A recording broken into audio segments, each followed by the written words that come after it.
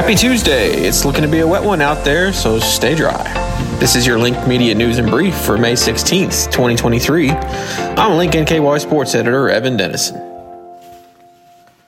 Be sure to stay tuned to linknky.com today, as we'll have you informed and updated in Tuesday's Republican primary.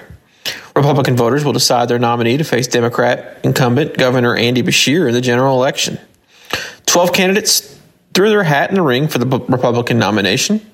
Attorney General Daniel Cameron and former United Nations Ambassador Kelly Craft have emerged as the frontrunners, according to a poll from Emerson College. Agriculture Commissioner Ryan Quarles is polling out in third place. Former Northern Kentucky Attorney Eric Dieters in fourth, with Somerset Mayor Alan Keck and State Auditor Mike Harmon rounding out the top six. The Housing Authority of Covington will accept applications to its teen summer work program until May 18th. Anyone living in one of the authority's properties aged 16 through 20 may apply. Interested teens should pick up an application at their respective property's management office. The program will run from June 5th to July 14th, during which time teens will complete roughly 80 hours of paid work that will help them develop their professional skills and build their resumes. Bellevue and Dayton are teaming up again for the annual citywide yard sale. The yard sale will span both cities on Saturday, June 17th from 8 a.m. to 2 p.m. Those who want to participate can sign up, or residents can call their city hall to register. Dayton City Hall phone number is 859-491-1600. The Bellevue City Hall phone number is 859-431-8888. Participation is free for all Bellevue and Dayton residents and businesses. The deadline to register is June 10th. In sports, a little over 24 hours from their first ever Horizon League Conference Championship, the Northern Kentucky University softball team found out where they were headed next to play in their first ever NCAA tournament.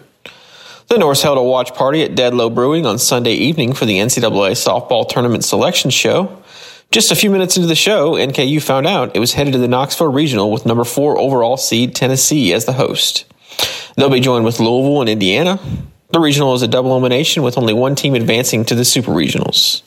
NKU sits at 23-30 on the season, opening up with Tennessee, who is 44-8, on Friday at 5:30 p.m. on ESPN+.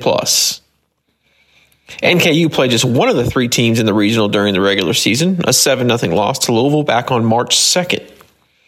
The Norse got to this point after going 4-1 in the conference tournament, defeating Youngstown State, Robert Morris, and Oakland to get to the championship game.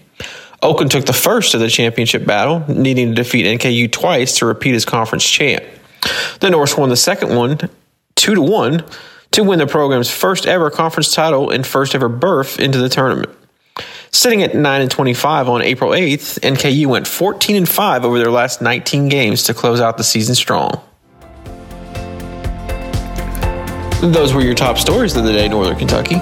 Learn more about these stories and everything else going on in your community at linknky.com. Have a great Tuesday, and thank you for listening.